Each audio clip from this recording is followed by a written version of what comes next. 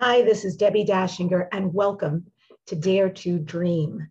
Today's show will feature Shekinah Ma and Sanandaji, twin rays, who help us to learn and live the secret teachings of liberation. This show has been nominated for 2 People's Choice Podcast Awards, for a Webby Award, and currently Dare to Dream is a finalist for the Coalition of Visionary Resources Award. And we've been listed in the Whelp magazine as one of the top 20 best podcasts to listen to this year. I have to thank our sponsors, our faithful sponsors, these many years, Dr. Dane here and Access Consciousness, for their tireless energy work out into the world. If you'd like to become a facilitator or take a class, you can do so anywhere in the world. Go to Dr. Dane here, HEER.com, and accessconsciousness.com. I'm Debbie Dashinger, and I teach folks just like you how to become visible through writing a highly engaging book. I coach you through privates or through groups. I also show you how to be interviewed on podcasts and radio and get massive results. And the third leg of my Visibility Hub is taking your book to a guaranteed international bestselling status. I'm about to run a weekend book incubator. It's going to be an exclusive intensive.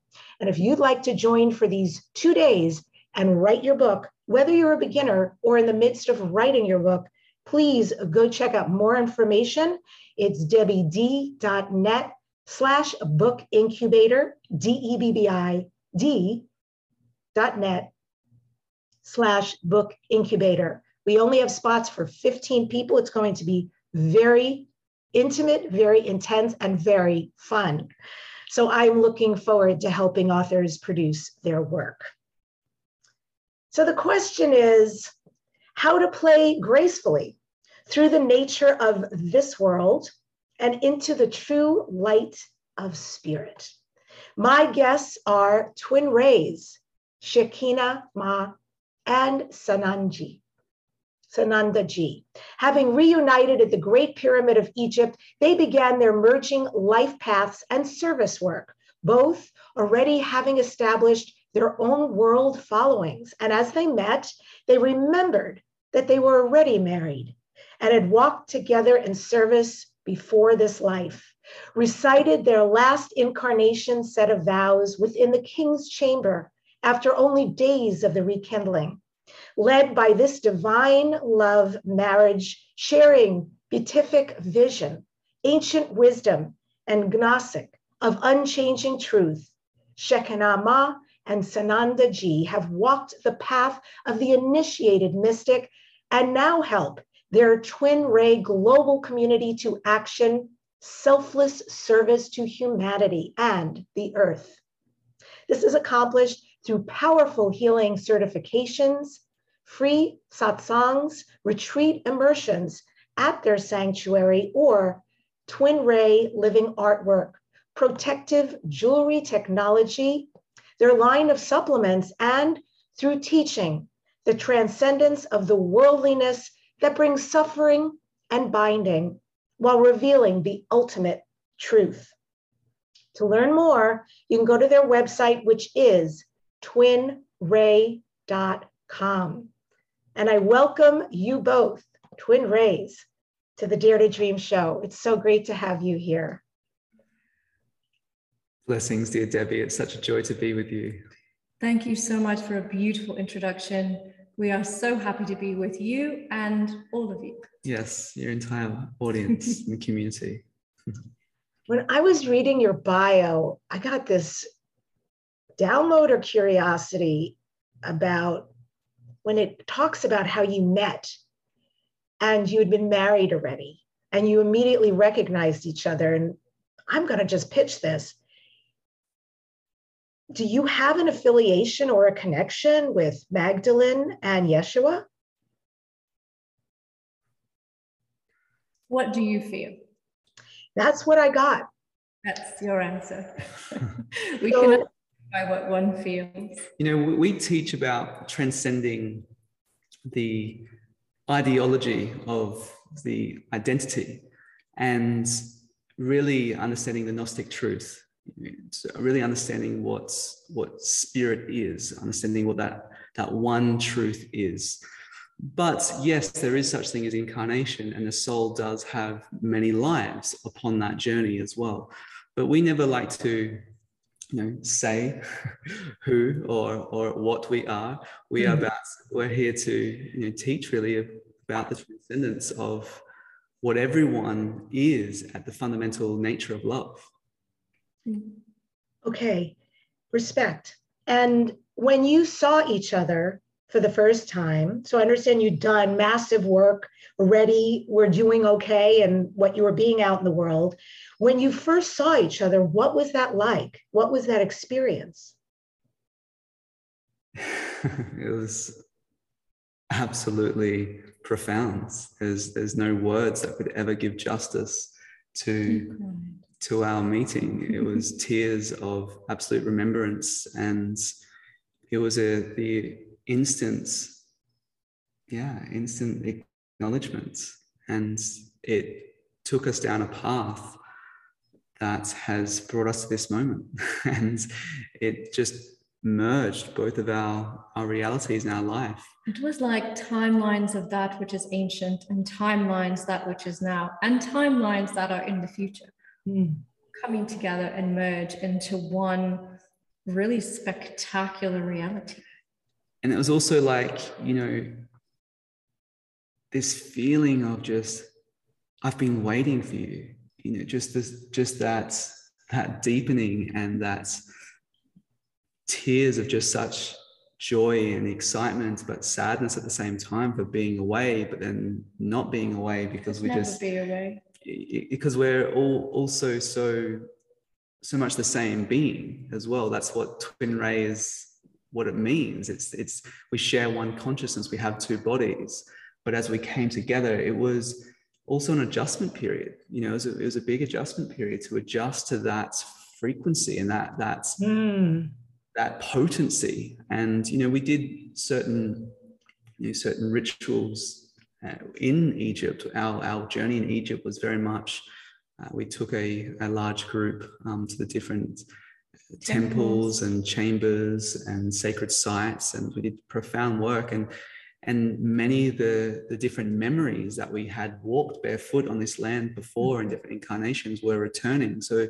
anytime a memory returns, there's certain emotions that return with that memory as well. So it's pretty profound on many levels. And actually, it was profound for the entire group. Yeah. Very profound when we did come together.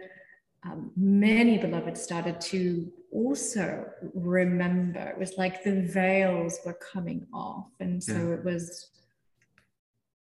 there really aren't words for it. Yeah, so it was very, and that was 5 years ago, and it also seems like yesterday, and that's what it felt like as well. At the same time when we met, it was like yesterday that we actually had momentarily transitioned into these incarnated bodies, and then we were brought back together. And it's sort of like all the memories that would come back didn't just hit at once. They were like incremental, and then there was just this big veil that just pulled at one moment, and it was just, we came back together to further what we started. Exactly. And you remembered lifetimes past and forward from this planet, or also other incarnations on other solar systems and planets? Absolutely, others as well. We've only had a few incarnations here. Two. This is our third. Yeah. That makes sense. And you must have been like, this is so cool. We even look like each other. How does it get any better? I mean, it's pretty extraordinary, right? Yes. And so now functioning as twin rays, What is your mission? How do you assist global ascension through teaching, through sharing this ancient wisdom, which I can feel pours through you? And I understand that you marry this ancient wisdom with modern science. So how does your mission manifest, and how would you articulate that?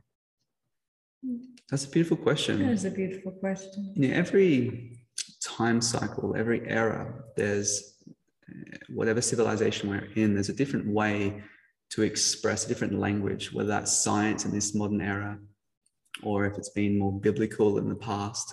There's a certain language that needs to be expressed to understand the one same truth.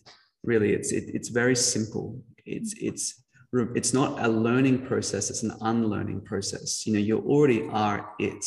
It's removing the obstacles that prevent one from being established in that truth and in that love, essentially. And then what happens is there's a lot of phenomenology that can occur, especially through the path of cultivation.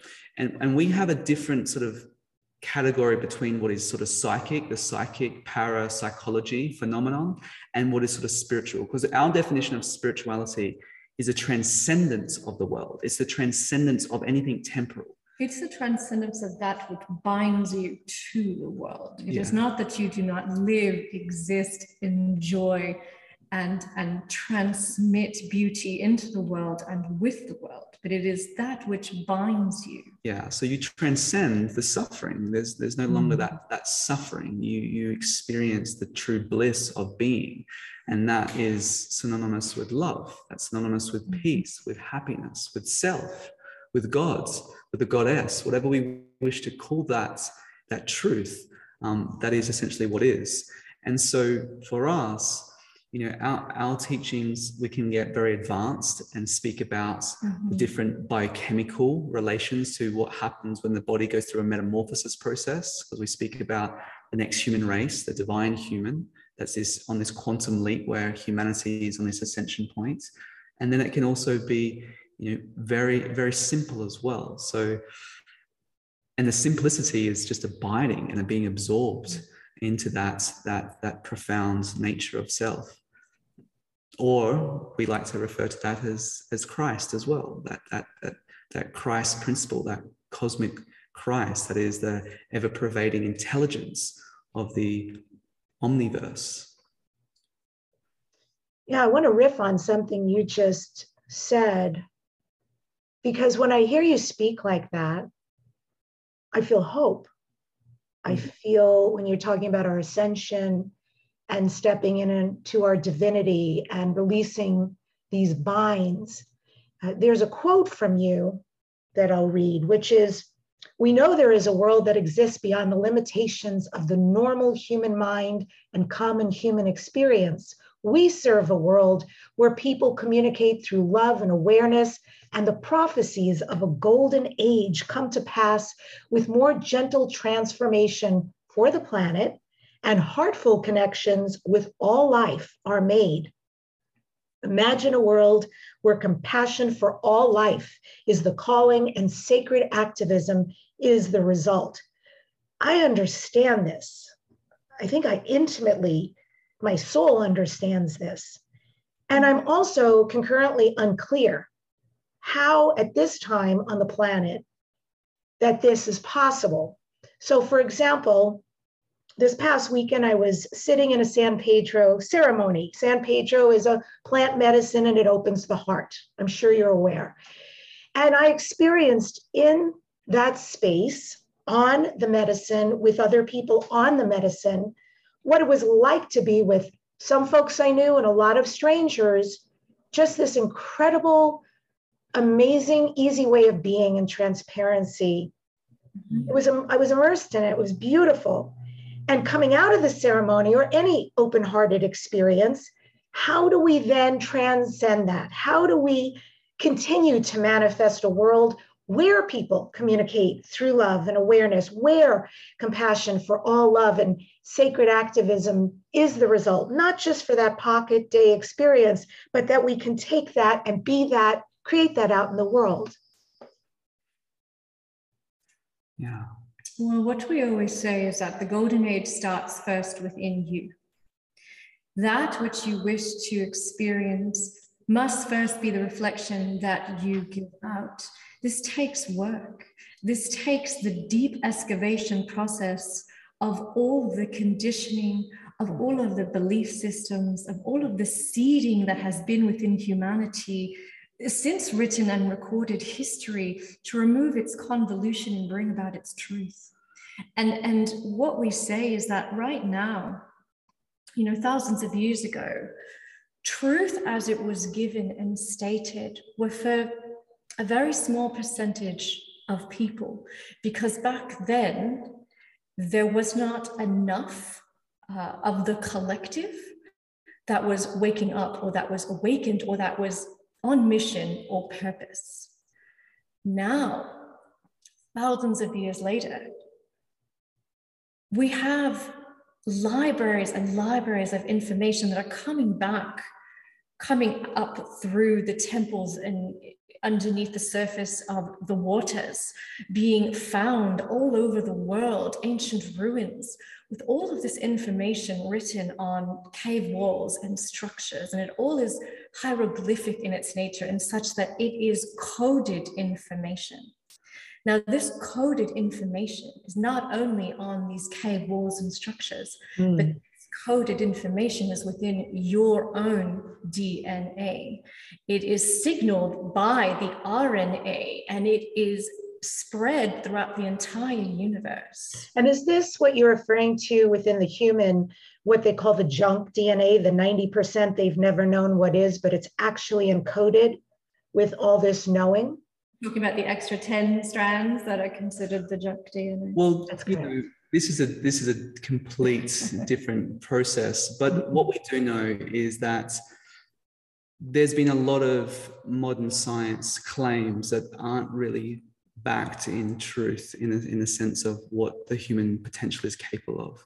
There's certain aspects of the human biology that is dormant and not activated. The body itself goes through a metamorphosis, and the DNA plays a role in that. And it is because it is a fail-safe mechanism that can only activate when you are truly living in integrity, living in that pure state, what we call a sattvic life. Sattvic is just a Sanskrit word for purity, but also there's more than that in the container of what's happening on this earth. Like a lot of the energetic templates, we see physical when we see separation, because we see one object and we see another, but there's this entire intelligent field that is a bioenergetic field that has all this information. And so a lot of this information is encoded within the field that then the DNA signals and switches on. And then sometimes you get a download or a remembrance or a memory or an emotion or a direct experience that sort of triggers that. And then you have an embodiment of that knowledge or that wisdom.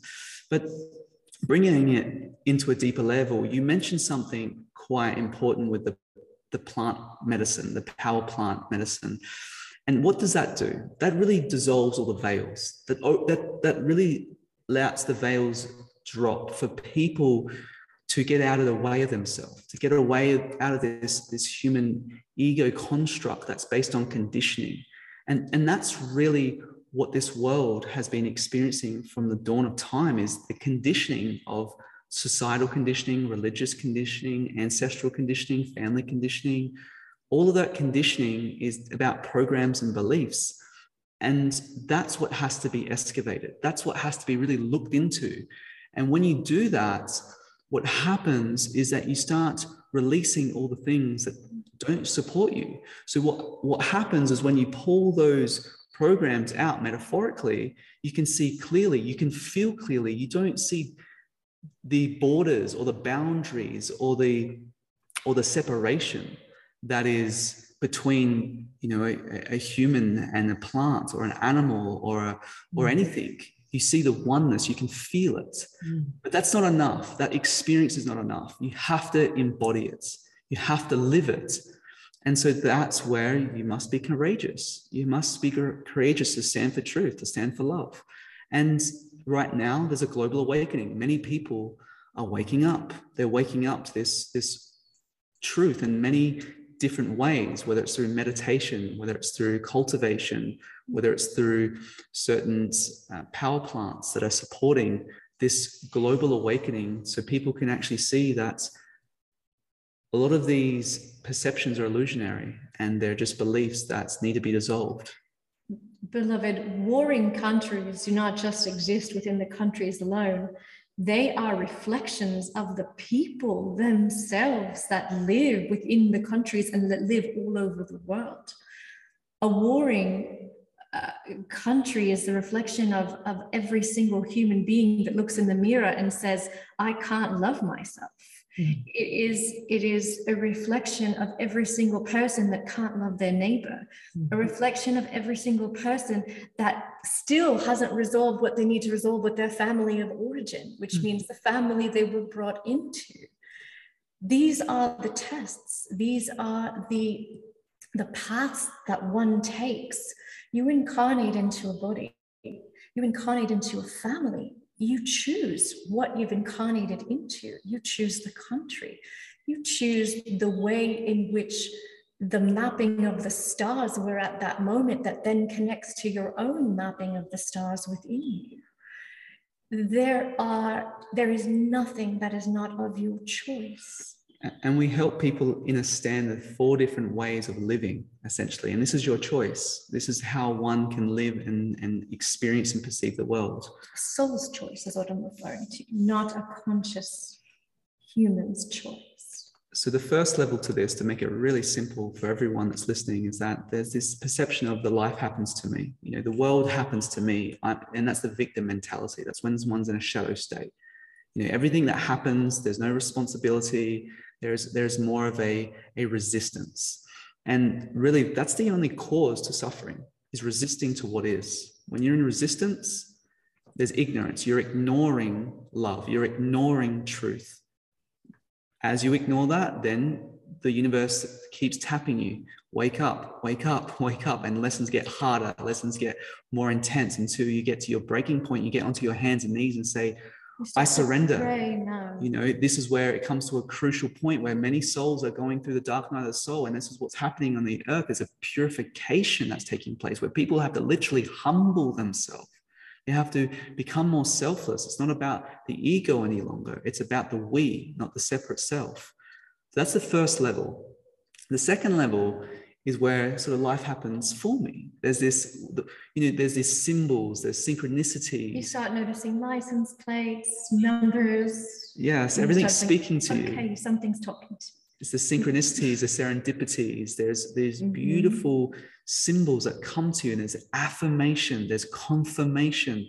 Wow, the universe is listening. Wow, I'm not alone. That is this process. And there's more this active manner where you want to change. You want to be the change. You want to be active. You want to learn. You want to be a sponge. You want to absorb as much the information that you can that resonates with your heart and soul, to expand your awareness. So that's the second stage of this, where the spiritual journey really starts to pick up. You really, what? I'm not just this physical body. I'm this soul. I'm this spirit that has a physical body. Let's play with this. What can this do? What are the magic that I can manifest? That's where that all happens. And then there's another level to that, where that takes on another level where you start integrating greater virtues, there's greater integrity, there's greater purity, there's greater patience and presence. And at this level, this is where life happens through you. You're more of a conduit. You're more of a conduit for spirits. And this is where you can see that, where you're living in that alignment. And life is such a beautiful unfoldment. There's a greater flow at this stage, so to speak. And then there's a fourth stage, which we won't even speak into, but because right now it's, unless you really wish to. Are you serious? It's like you took me to the edge of this beautiful vista and you're turning around and walking back. Help me fly. What is the fourth level? Please. Yes, I want to know. Yes. So the fourth level is life happens as me. There's no differentiation. You know, you see God. This is God realization. We don't know anyone who's there yet. You see the divinity. This is not something that can be taught. This is an awakening that occurs, and it's a maturation that unfolds. It's a maturing process where you see divinity in everything. You see divinity in the stars. You see divinity in the animals, in the plants, in every aspect. You see divinity even in the war that takes place. Everything is divine. There's an unconditional oneness. There's an unconditional truth. And all of it makes sense. You have the golden key that unlocks every single door. There is no more suffering. You never go backwards because you cannot entertain the notions that are a part of the delusion of the separate self. That is self-realization. That is enlightenment, self-illumination. Here there are no more questions. The mind is empty and still. Yes. Wow. That reminds me of a story I learned many, many years ago. And I'll just suppose, because I can't remember, that I was at some kind of a workshop or experience, and somebody was a real story that they told, that somebody was taught, no matter what happens, your response is fantastic. So this gentleman and his wife go on a trip, and they go to a hotel, and they're wind up there in the middle of the night, but their reservation was given away. And the man says, fantastic. And they escort them to another hotel in town, and it turns out they get an even better room. And everything along, they have all these obstacles and beautiful things that happen. And no matter what shows up, this man says, fantastic. That always stayed with me, that very detached way of blessing life, no matter what comes in one's path. And I know this is but an element of what you're describing. And I even have a sense, as you say it, I don't live this. I would love to live what you're describing. But this sense, these eyes that one must have to go out into the world, this heart that one must have, and this way of truly energetically being with everything, everyone, every situation. Yes. And you know, this is not something that is like another state to attain. Like, it's not something, it's always, this is that one universal truth that is always there, that one expression of love, that awareness, that one thing essentially that is always there. It's always in the background. And when you are present with that divine presence, then you are more conscious with every activity, every action, and you're no longer reacting to life in this struggle. Yeah, there's a response, and it's not something that's, you know, somewhere over there in a long far distance. That's only for those people. It's only for those type of people. It's not. It's really much more grounded than that. It's something available for everyone and it's your true nature. So yeah, I think this is what you were describing in the very beginning when you said why people come to work with you and what you facilitate. And I think what I hear you saying is we are already that. It's not a state to become or attain. We are that.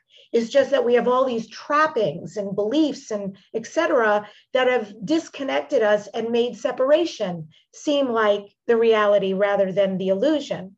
And the work you do helps to remove that so we can get back to our natural state. Does that sound right? That is correct. Imagine for a moment the most beautiful necklace you've ever seen. All of the jewels you've ever wanted to have in one necklace. Diamonds and rubies and, you know, anything you can think of, right? And each one is sparkly and beautiful and has an illuminated presence.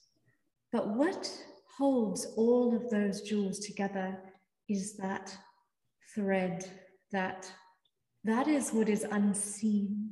That is what is holding it all together. And that is what is very rarely appreciated. One is more interested in the illusion, the beauty, the shimmeringness that can blind you. And so we are inviting you to see what is behind it. And then when you what holds it together?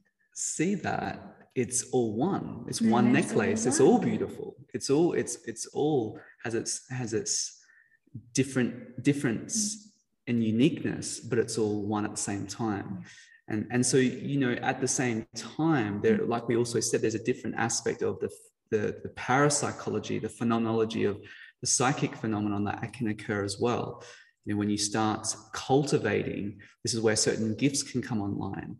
And we don't necessarily attribute that to spirituality. We just attribute that to being able to tap into your divine potential and manifesting those divinities. And that's really what we mean by that, is that because sometimes people think, oh, it's all about the gifts, it's all about the diamonds, the rubies, all the sparkles, but spirituality is a lot more sobering than that. Spirituality is this undying truth, an unborn truth, and it's always there. It is your makeup, and it's not about finding that. It's about just abiding inside that, and then from that space where your cup is overflowing, then you can play. Then you get to play, and all of this really becomes a divine play. And then you have true free will. Yeah. You are no longer encumbered by your conditioning, your perceptions, your belief systems, by others' perceptions of you. Those things hold no value anymore, because there is truly a oneness and an internal peace that does not go away. When people work with you, when they come to your retreats and such, I already know the answer, but because I can feel you, but I want to know for the listeners, is it, you're energetically working with them as a group? Yes. And then how does that operate? I mean, do you also work with individuals? Is the whole group as one entity being facilitated? How is this guidance unfolding? All of the above. Yeah, all of the above. It's one harmonic induction. When you come to our sacred lands, when you come to our sacred temple, and you come into our field, it's about just unmasking, not through efforts, but just receiving that transmission that brings you home to that love that's within you. There's always has very been. little effort. And no effort. You know, we are simplifying all of the teachings with intention, because it is simple. Now, there is certain levels that you can play with when you can understand all of this is a divine expression, and you can play with that. The Maya. You know, the magic. Maya is the magic. Yeah, Maya is magic. And so we teach beloveds how to really connect to the different levels and realms, but not because they're trying to become more spiritual by doing so, but they're actually playing with the realms that are available. And as you do that, you can cultivate a profound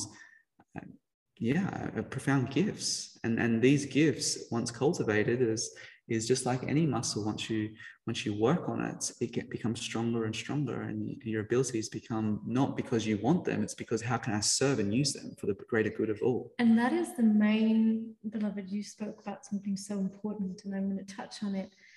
And that is the main thing, is that gifts are not given in order for one to have their own self-interest. Gifts are given in order to be in selfless service. I want to ask you a question about that. So for you both, did you ever have the sense in the beginning, like, you want me to what? You want me to be a master? You want me to lead? You want me to teach, heal? Did you ever have a moment like, or was it always just this, but of course, this is my calling, this makes sense? Was it always graceful and harmonious? Or did you have a few moments of, I'm not really sure why me or how to step into this? You know, great question. You know, for us, it was from the very beginning that we knew that we're here for a greater calling. And you know, life doesn't give you all of it at once. You know, it gives you step by step. The universe never gives you more than you can really handle. The universe doesn't give or take anything. All it does is show you you. Yeah, and we've had to give everything up, you know, our lives included, and there's always some emotion around it, but there's always a willingness. There's always a willingness, and the emotion isn't of of resistance. The emotion is that beautiful surrender of what is. You know, Shekinah has a bit of a different story, because, you know, she's what's known as a walk-in, where the soul that inhabited the body beforehand, she had left. So the body died for 6 days and 6 nights, and Shekinah, the presence and her spirit that she is in this physical embodiment, came through. And I have a different story, but the same story, where I sort of went through my own death initiation and resurrection. And so for us, we're not the same souls, you could say, that first came into the vessels from the beginning. Absolutely. And we can share that, at least for this original inhabitant, or the beautiful soul that came in through the birth canal into the body, was a challenge. And she had been told from a very, very early age, repeatedly, that her future would, this is what the body's future would end up as. And she didn't understand one word of it. It was like another language then, or another calling. It must have been very confusing if most of your particles with another being were on a path and a knowingness and an identity, and all of a sudden that's gone and it's vacant. And then you came in with all new desires, awarenesses, and soul path. That was what the death initiation was for, was to release all of the old karmic streams, all of the older conditioning. And it would take 7 years, which is a full karmic cycle, in order for, from that time of the death to really until I was able to come in fullness. Mm. And so, of course, we knew this, we orchestrated it. So we were already aware of it. Yes. So it's sort of like, you know, the one that's experiencing life, the experience itself of life, and the one that's witnessing all the experience that's playing out. So it's this 3 sort of perspective all at once. And that's sort of how we look back and see it all unfold. But yeah, we are writing a book about all of this, yes, in great detail, all of the stories and the entire coming together of it all. Yeah, and there's many stories of just really just giving everything up, giving it all up, and giving it all up from every single level, like even, you know, physically, I gave every single thing away. I had all the money in my bank accounts, which was quite a substantial amount, just gave it all to homeless people, just to fully show that I'm in complete surrender. Took the clothes right off your body and gave them up as well, and said, okay, I'm done. Gave my clothes to homeless people that needed them more than I. You know, just not to prove something to myself, but just to actually surrender and give everything away. And that's, we're not saying you need to do that. We're not saying go out and do that. We're saying that this is the path that we took, which was, you know, the encodement of our journey. But that's where it all comes from. It's like, give it all, because what do you really own? What do you really have? Really, if everyone answers this question for themselves, what do you really possess? What are you taking with you? What are you taking with you? What are you actually attached to? Because everyone thinks they're attached to stuff. Oh, I'm attached to this or this. But really, at the end of the day, if you really think about it, what can you be attached to? It's a deep question. Like, what can you physically, what can you emotionally, what can you mentally actually be attached to? Nothing. If you were attached, you'd be attached always. You'd be attached throughout eternity. And so what happens is, when you relinquish the identity of attachment and you are discerning the truth and what is eternal and what is temporal, and when you relinquish the expectations emotionally, then you free yourself from this binding. So that's a very simple process, but it's not easy. You know, it's just like when we say simple, we speak like you can see a beautiful pianist. They can play amazing, the instrument amazing. They're one. They're just one with everything that they're doing, and that's years and years and years of mastery. But they make it look so simple and elegant. And so we always give this analogy as well, is that, there's a difference between listening to music. Everyone can listen to music and feel that. And some people are transported when they listen to that music, but not everyone can play music. Not everyone can write. And there's a deeper level of mastery, and not everyone can create music, produce it and make it. There's a higher level of mastery. So there's these levels of mastery in life. That's why we say it's simple, but it's not easy, because sometimes the whole blueprint of someone's conditioning makes it seem like a mountain, and you have to go through it. You can't bypass your own process, essentially. And why would you want to? Yeah. You have come in order to have this process. You've come in order to have the ups and the downs, to experience all of the multiplicity of God. Why would you want to bypass it when this is where the magic is? It's happening right now, whether you feel it's good, whether you feel it's bad. It's all part of the oneness, because there's this belief system, mainly in the West, that all is one and everything is one. And that seems to mean that everyone is the same and is completely equal. And thus everyone's soul attainment is equal. And that is not correct. However, what is the one is that which moves everything, is that which allows experience to exist at all. But the multiplicity, yes, ma'am. just emulating what you're saying is that it's just the consciousness. The consciousness is one. The spirit is one. You look around the room right now, everyone takes a look and goes, okay, I have lighting, and maybe there's some PowerPoints, and maybe there's some different appliances. They're all different in their expression, but they use one power. That's sort of a simple analogy to understand that there's one current, there's one consciousness, there's one spirit, but there's all different aspects that are part of that one. Yes. So there can be a confusion that can happen when someone thinks of oneness. Oh no, I have to just, everything's one, and there's that. That's not complete yet. That is not complete. There's a deeper process that happens, and so you still have your unique expression, but you see truth, and that truth is the freeing agent that never leaves you. It's my path right now to be moving into a sacred divine union. I know this is so, and I know because when I'm called to something, I become voracious on some level.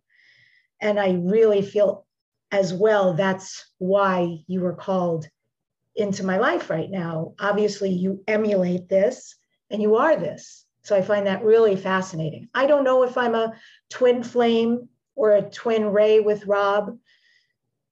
And I'm not sure. I mean, we're certainly not what you are. Talking about coming from the same space, how does one know if they are involved or not with their twin flame or twin ray? All right. So that's a good question. And we're in full support of you and this beautiful partnership that you're in. Mm-hmm. Now, in order to be a twin ray, you actually have to have ascended already. Which means that you have no longer any karma to the earth. You are free of karma, you are free of suffering, you are empty. You are fully liberated and free from the bindings of any aspects. So that's what it is. And that's first and foremost. So that can't be confused, because there is no difference between that truth. It's like looking at rays of light, right? They're unmovable.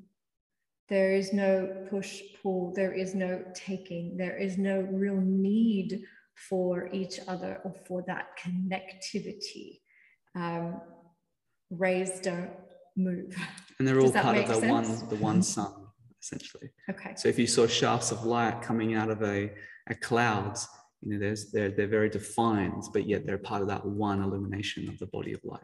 Now, twin flames, on the other hand, if you watch a flame, it moves, it dances with each other, and it has a very different feeling. Very different feeling and a very different purpose. Twin flames are here to be activists in the world. They are here for their, for purpose, for working together. And through that, they can send together if they're able to work through the first few stages of a twin flame relationship. Yeah, this is, where you get to be each other's very highly charged mirrors. And Yep. you get to see everything come up, and you work at that, through that together, and then you ascend together, and then your purpose together is always worldly. There's always a world focus. You're here to assist the world in a greater way. And when you come together and you be powerful leaders of light, you are supporting each other in that. And there's a great love, there's a great remembrance. It's not the first lifetime that you've had, there's multiple lifetimes. And so, yes. But it is a difficult journey with a twin flame. It can be. We don't like to say difficult really, because the truth is that it's what you make of it. And it's beautiful. Everything that is a challenge is a great opportunity. Really, it's a great opportunity. But there can be some intensity. It's intense. There's an intensity to that feeling. And then there can be greater peace and greater potency that can be honed when you come into that joint union. And everything can become sacred. That's really what a relationship is about. It's about that sacred commitment, that sacred union, and making that connection inside yourself and within a relationship container. Absolutely. Perfect. Yes. And listening to you, I feel really clear. We're not rays, we are flames. And we have just come out of such a difficult, almost year, so difficult. Most people would not have stayed. Incredibly triggering and activating for both of us. And yet we both chose each other. And we are here coming out. And there's all this love and possibility. And we definitely have a mission because we do music together. We do very healing, spiritual, if you will, uplifting music. We love performing and helping people shift that way. And in our pursuit of divine union, we're reading things that we're attracted to, like the Magdalene manuscript and the O manuscript and the Sophia Code and things that keep being presented. I also know we long in heading toward a sacred union. Like the reading is beautiful and showing us, I think it's actually a lot of remembrance going on. And for Rob and me, for the listeners who want to go way beyond reading to actualize a sacred divine relationship, are there steps, are there ways of being so that our hearts and our lives align? And how would we go about this? Yes, beautiful question. And there's many unfoldments and developments that take place, and your fields start going through an emerging process, but it also creates that divine union creates the mystical third, which is the third part and component of what your relationship is together. And so you have the very first breath that you take is encoded to the entire alignments of the stars. And you breathe that breath of prana into your body, and your body is embedded and encoded with the karmic lessons that you left with in your last incarnations. Your last breath is your last breath in your last life that you take before you leave the vessel is your first breath in this life that you take, and thus everything connects right through the pranic tube. And so everything's recorded inside you. You have this entire biocircuitry system, and you have these different levels and layers of your light body, your field. When you are in a sacred relationship, there's certain resonant points that trigger these certain memories or these certain encodements to unlock and to work through together, because you come through this whole host of your ancestral line and also your soul ancestry tree. And so when you come together, you're working together for the collective soul, which is known as the monad, Monad is just a term meaning one. Mono, meaning one. So it's the one group of souls, which there's 144,000 souls within this monads that are a part of one cluster of experience. When you're a twin flame, you're working through that to embody and clear and support and harmonize and perfect really all the different karmic scripts and records. And so as you're working together, there's a unification that takes place. You know, your fields start to merge. There's certain activations that take place in your body. There's a greater love that can happen. There's certain callings that you receive, that you have to go somewhere, you have to do something, and there's a place that's calling you. You have to remember and collect those memories or those codings there. It's very mission orientated. This is a very dynamic, powerful, and potent relationship to be a part of. And it's a blessing. It's such a gift. It's such a gift to be bestowed such a thing. And so many people are yearning to be in a relationship. And so many people think they're in that relationship, but they're not prepared to go to that extra mile to go in the excavations that it takes. Exactly. And astrologically, throughout one's birth chart, and just for your listeners, we'll share very quickly. The moment you are born, there is a snapshot of the sky that is taken. That snapshot of the sky has characteristics and traits because the planets themselves have characteristics and traits. Those characteristics and traits and lessons and karmic ties of that snapshot is very much a mapping of your life, of your entire soul's journey in the body. And if you learn how to read even deeper, throughout time and space. Yeah, in astrology, traditional astrology, it's called a natal chart. We call it your navel and the connection of the umbilical cord to the cosmos. So any incarnation you take, you always take your records. And this is recorded in your Akashic body, the fifth level of your field, the causal body instrument. Your role is to turn that into acausal, which you negate all the records that are negative, and then you live in the good karma of your actions, in the what's known as dharma. So when you're in a full alignment with your dharmic purpose, your spiritual purpose. So when you are in a twin flame, law, essentially. Yeah, when you're in a twin flame relationship, you are following cosmic law. You're following your dharmic path. You're living together, upholding that. And that is upholding it for the world. Now, but it's harder to do because you're still going through your soul's hero's journey. So it isn't quite as easy because there are conditionings that you're still moving through. There are belief systems, there are fears. A lot of fears come up for a twin flame relationship. Or at least they can, but but there's are also that way. Supreme magic. There's a power that can come from those relationships as well, that love that can be felt and experienced. And when you cultivate that, not from what can you do for me, but how can I serve you? When you give of yourself, how can I serve you, my love? And when you see the oneness of the heart of your beloved is the one beloved of the all-loving one, there is a great depth to the love that is infinite, and your capacity to express that, feel that, live as that. And so you're just being, you're being literally pulled apart and shedding all the layers, so then love stands alone together as one. And that's the path. So there's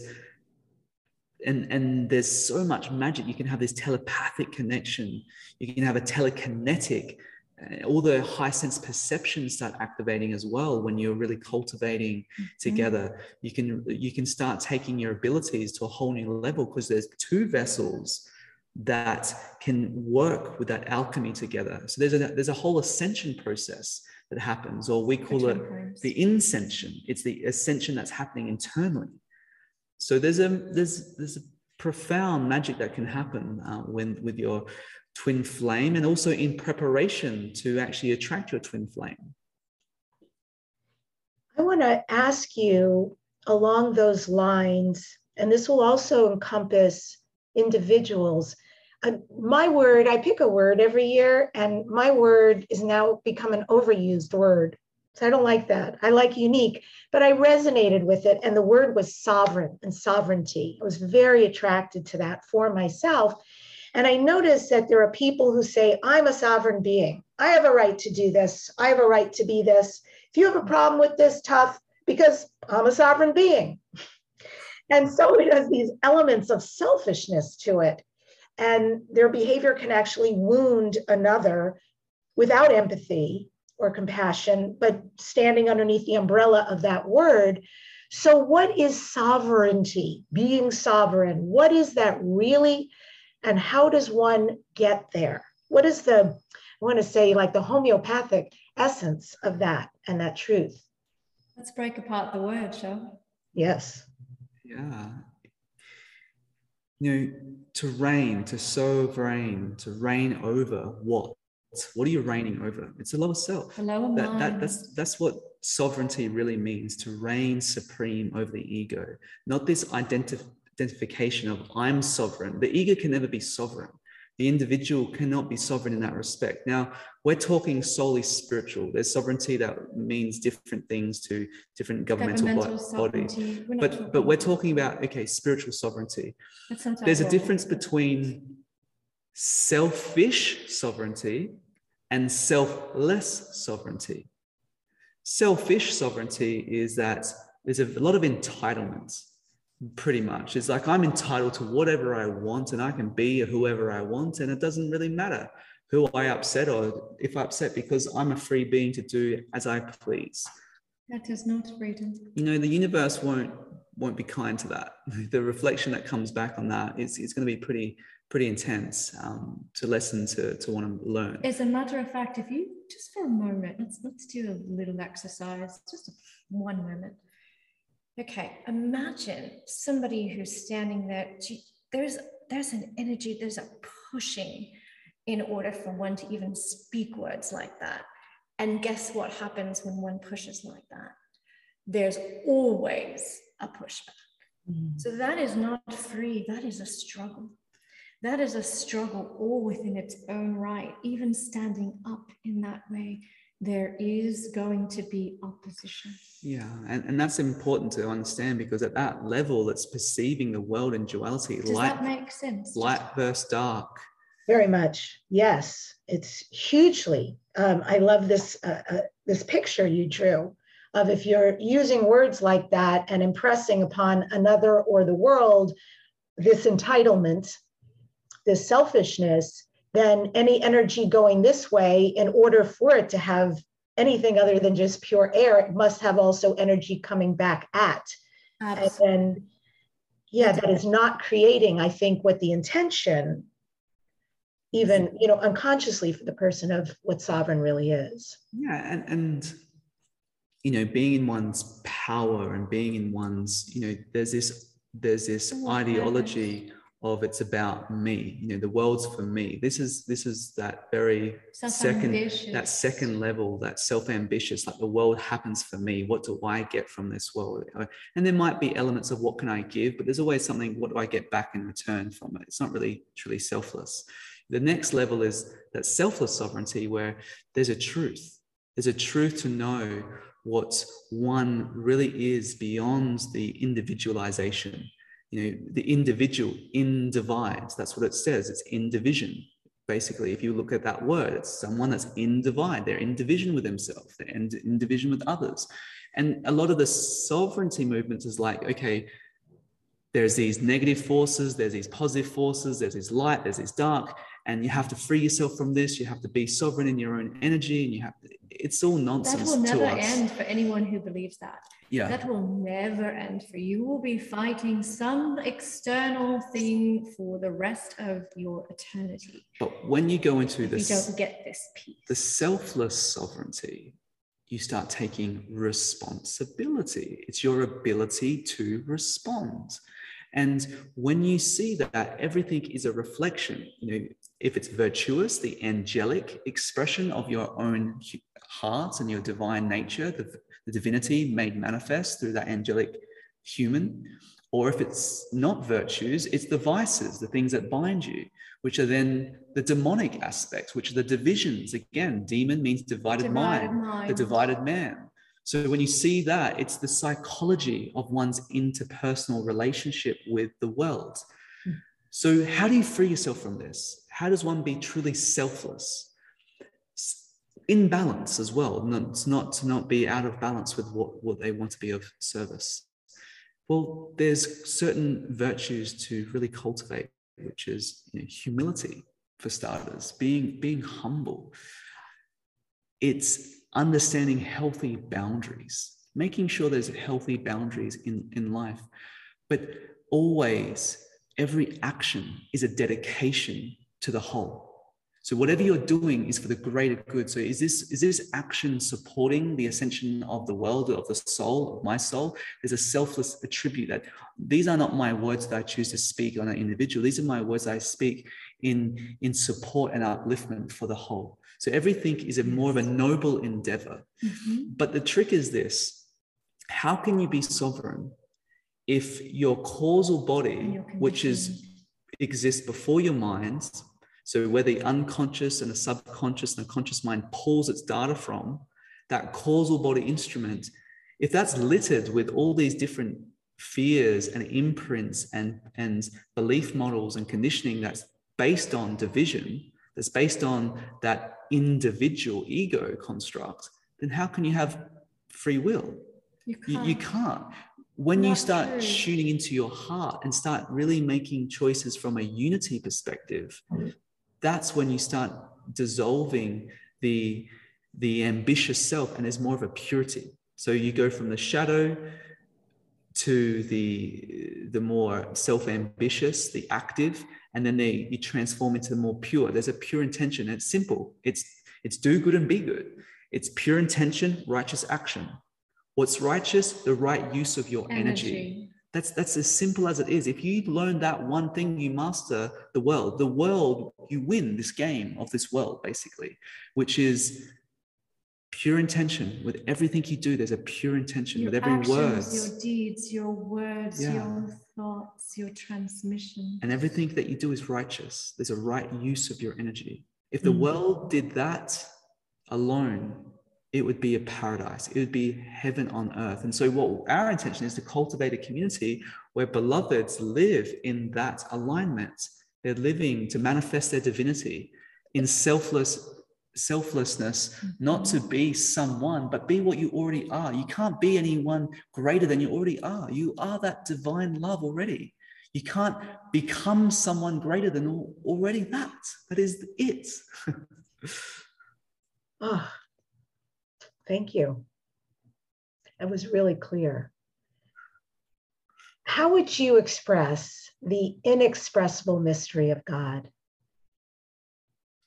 Silence. Through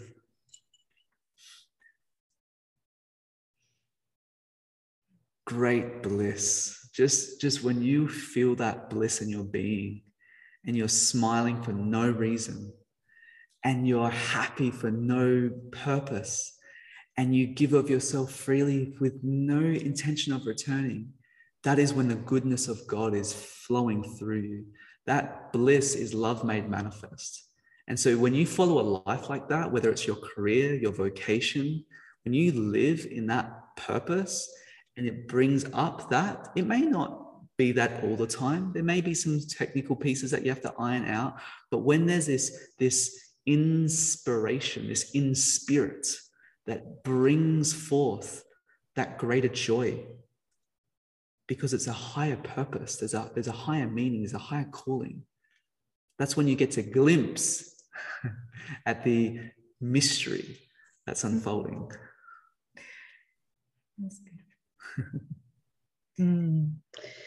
And I know you've been to amazing sacred places around the world, and there are sacred temple teachings, for instance, Egypt, as you mentioned, also the Himalayas and other ancient lineages. Is there one or two ancient temple teachings or sacred temple teachings that you can share with us? Yeah, you've got all the great questions today. There's this one place that we've been blessed to be, which is in a remote area in a jungle. And it was a temple that was built on top of three existing temples below. And so the lower temple, it hadn't been actually excavated, because what happens in this particular country, if it is excavated, the government owns the land. So then they take it and then they basically put everything into the museums, and it doesn't, it loses its sacredness. So it's being kept secret, basically. And every place, whether it's a ruin or whether it's active, it has a physical component, it has an energetic component. And this place in particular, there was a library of all different types of technologies and different formulations. And we could say that this was pre-Atlantis, so very, very old, very, very ancient. And there was a particular series of books that was imprinted into one sort of master blueprint, one book. And inside that, there had different formulas for different cures, whether it be medicinal or whether it be mental or emotional or spiritual.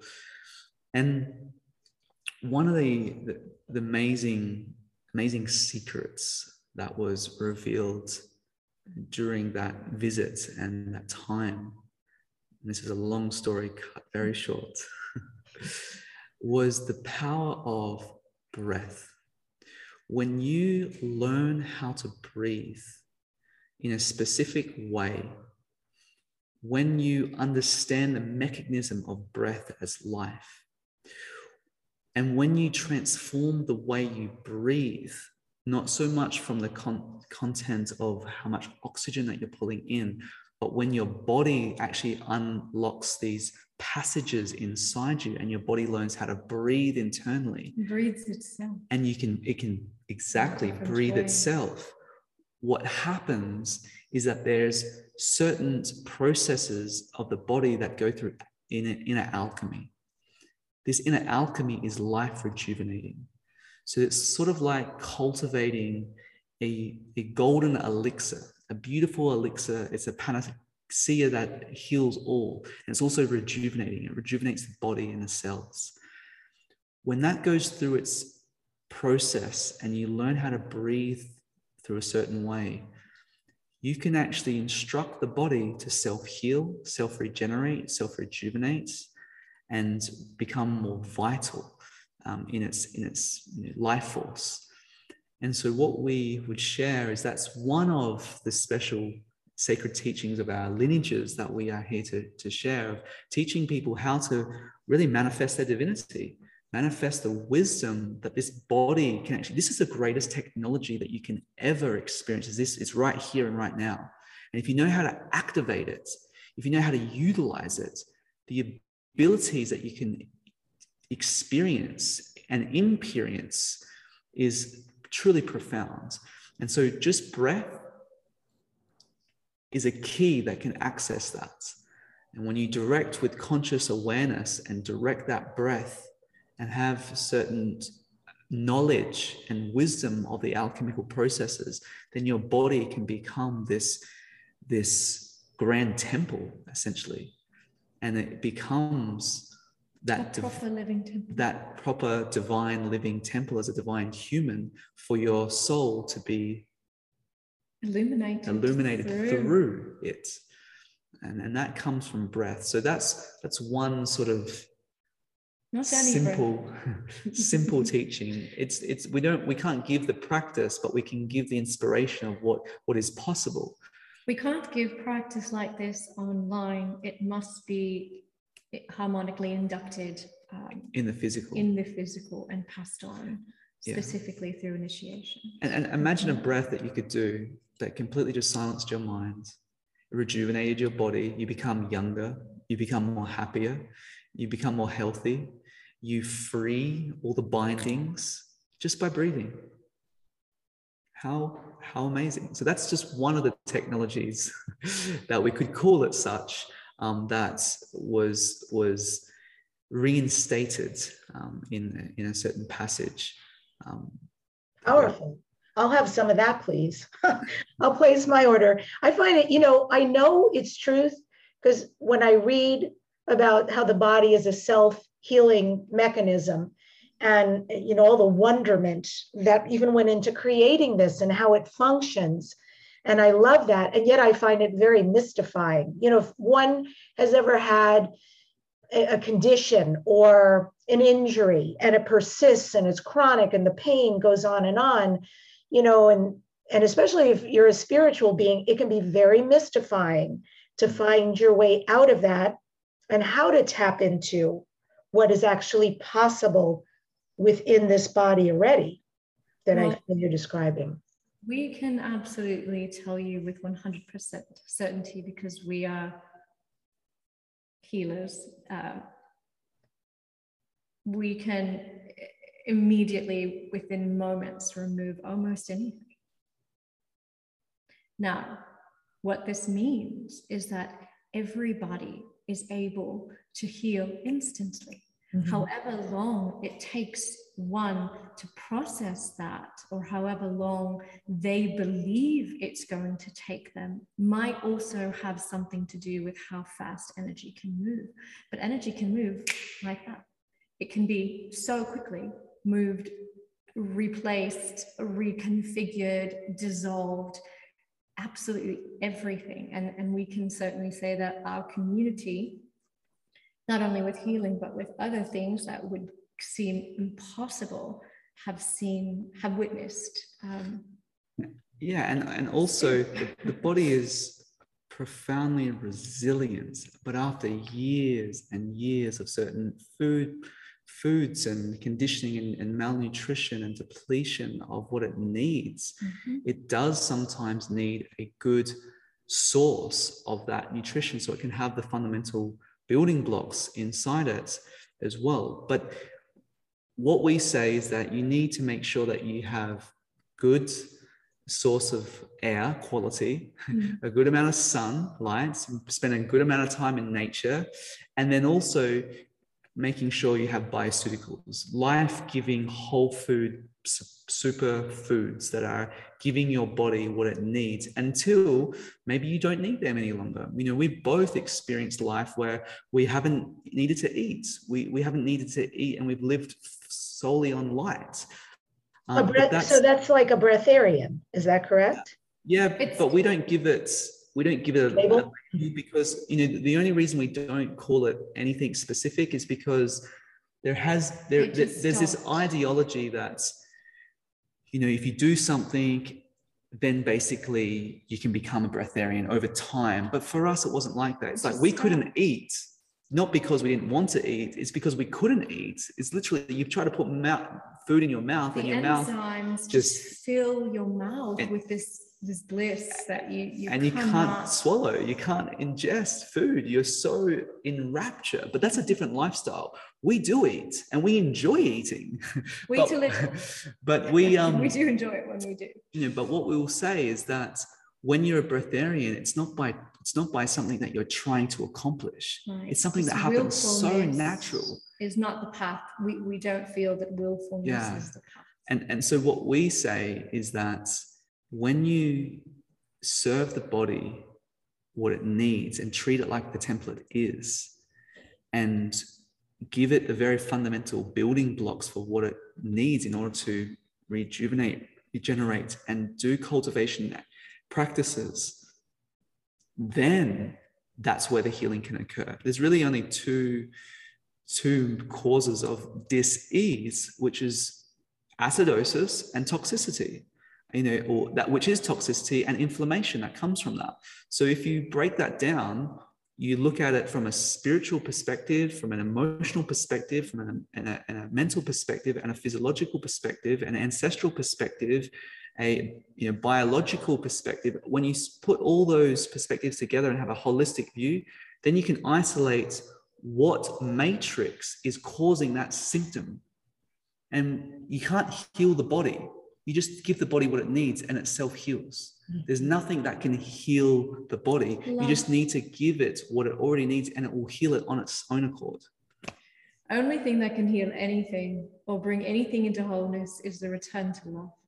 And that means it is an energy, it is a bandwidth that is able to be experienced in the human body as well. And sometimes there's lessons for people that they have to change their diet. They need to make different choices with their food combinations. They have to be conscious of what they're putting into the body to rebuild it. What you're listening to, what you are lending an ear to, what you are lending your sacred eyes to. Everything is part of that which creates your reality and thus creates your life's experience. So everything is how precise can you be with your life?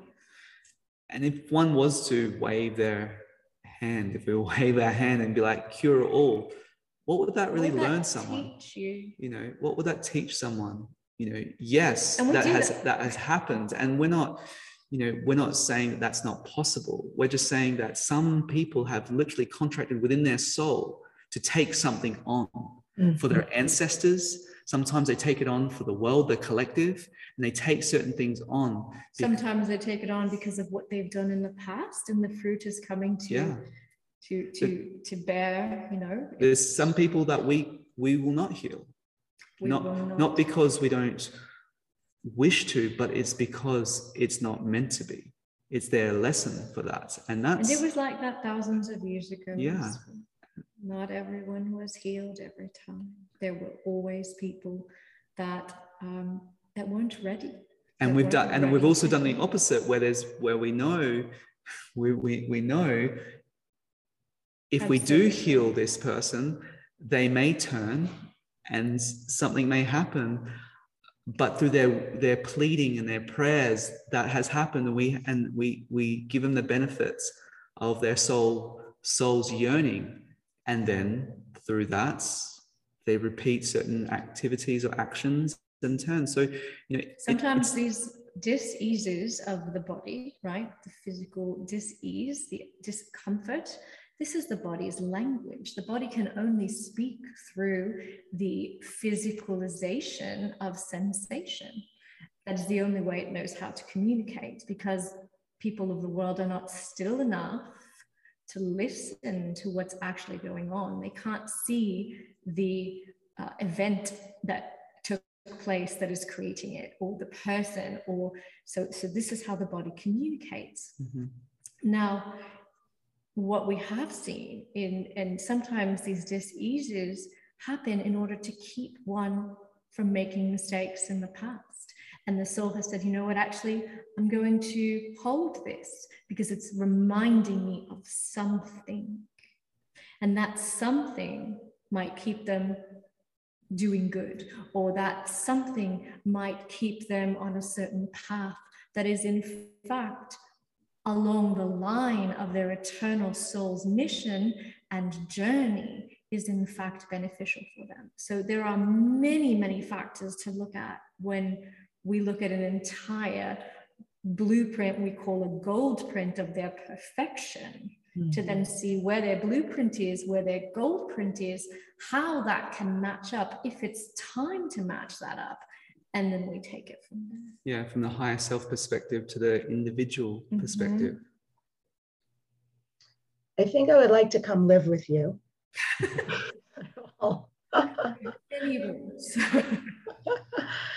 And you're so lovable. You're so beautiful, what you emanate. And I'm just sitting here feeling a lot of gratitude. And like, this is a really special experience. So a little shift here, Shakina Ma and Sananda Ji. This is Dare to Dream. What do you next dare to dream? What are your future dreams and goals? We dream for the world. We have no personified dreams. Our vision is for this entire world to live as the Garden of Eden, the heaven on earth that it deserves to be. And what we are doing to make that a reality is creating the living structure, the temples, the housing, the gardens on our property and the land that we have at this moment. Everything you could possibly ever need to live the most beatific life of true purity and goodness to each other. Yeah. Everything that you can think of, we are creating and bringing forth now. Yeah, so we're doing it. We're not. Our dream is now. We're living our dream, because our dream is for the betterment of all. And what our choices are just to serve and be selfless in our service, and to give all and love all and to help all. And through that, whether one is a part of this local community or whether a part of this global community, we do that to help each one remember their divinity, but then manifest. It's not just enough to remember your divinity or remember that you're divine. You have to manifest it. You have to live it. Be the angelic human that you are truly, and manifest that into life. And so we do that through our academy, and School of Divinity. We have through transmissions, through our healing certifications. So everything that we dream is living right now. Just building more of it. And now it's time, you shared earlier with us that, we've been a bit veiled and we have been, and it's been very purposeful because we've been honing quite a lot, honing. Now it's time, basically the curtain's coming up and we're unveiling and uncloaking. And so now it's time to really connect with all the people all over the world that have been praying for this kind of a life and for this kind of a reality. And so people can find you at twinray.com. Is there anything you'd like to say here at the end to the listeners? Just thank you. Thank you for following your guidance to be a part of this show. Thank you for showing up for yourself. And we love you so much. You cannot imagine. And just keep following the inner voice of your hearts. Take what supports you and make it real in your life. If there's anything that we have shared today, it's really to remember that you are already that divine love. Your role is not to become something better or greater than that. It's to live as that now, and to bring that into everything, whether it's as simple as, traveling to another destination, whether it's as simple as preparing your breakfast or your meals. Do it with love. And when you do that with love, do it with an offering. This life is an offering. Yeah, it is. Life is a temple. What is your offering? Yeah. What is your offering? And so give your life as an offering, and you'll be held with more grace than you can possibly imagine. Doesn't mean that grace doesn't transform through the pressure of life. Like a diamond. But it does mean that you'll be always lifted into a greater heights and greater depths when you trust and you surrender to the divine. And you asked a question earlier, beloved, which was, how do you express the unexpressible mystery of God? Yes. And an ego, a person, an individual cannot know God, cannot truly express God, but one who has dissolved so much to the point where they are no longer that personification of this world, then God is found. Then love is truly able to be transmitted at all times. And so we say, dissolve into that which seems undissolvable right now. Thank you so much. Thank you both. I end today's show with this quote from Shakina Ma and Sananda Ji. The greatest attainment one can experience in this lifetime is the unification of the divine feminine and masculine within. And the highest honor one can have in any lifetime is to be in service through the alchemy of divine union. Subscribe to this #1 transformation conversation, Dare to Dream with Debbie Dashinger. Leave a comment and share. I read them all, and I'm so grateful that you are on this journey. Next week on the show, I am featuring Jesse Kalsi. He's a world-renowned numerologist, and he specializes in residential and business numerology. Jesse provides valuable insight on the power of numbers and how they affect our lives. Thank you so much for joining us today. See you again next week on Dare to Dream. And remember, create all your dreams and your divine humanity into your reality.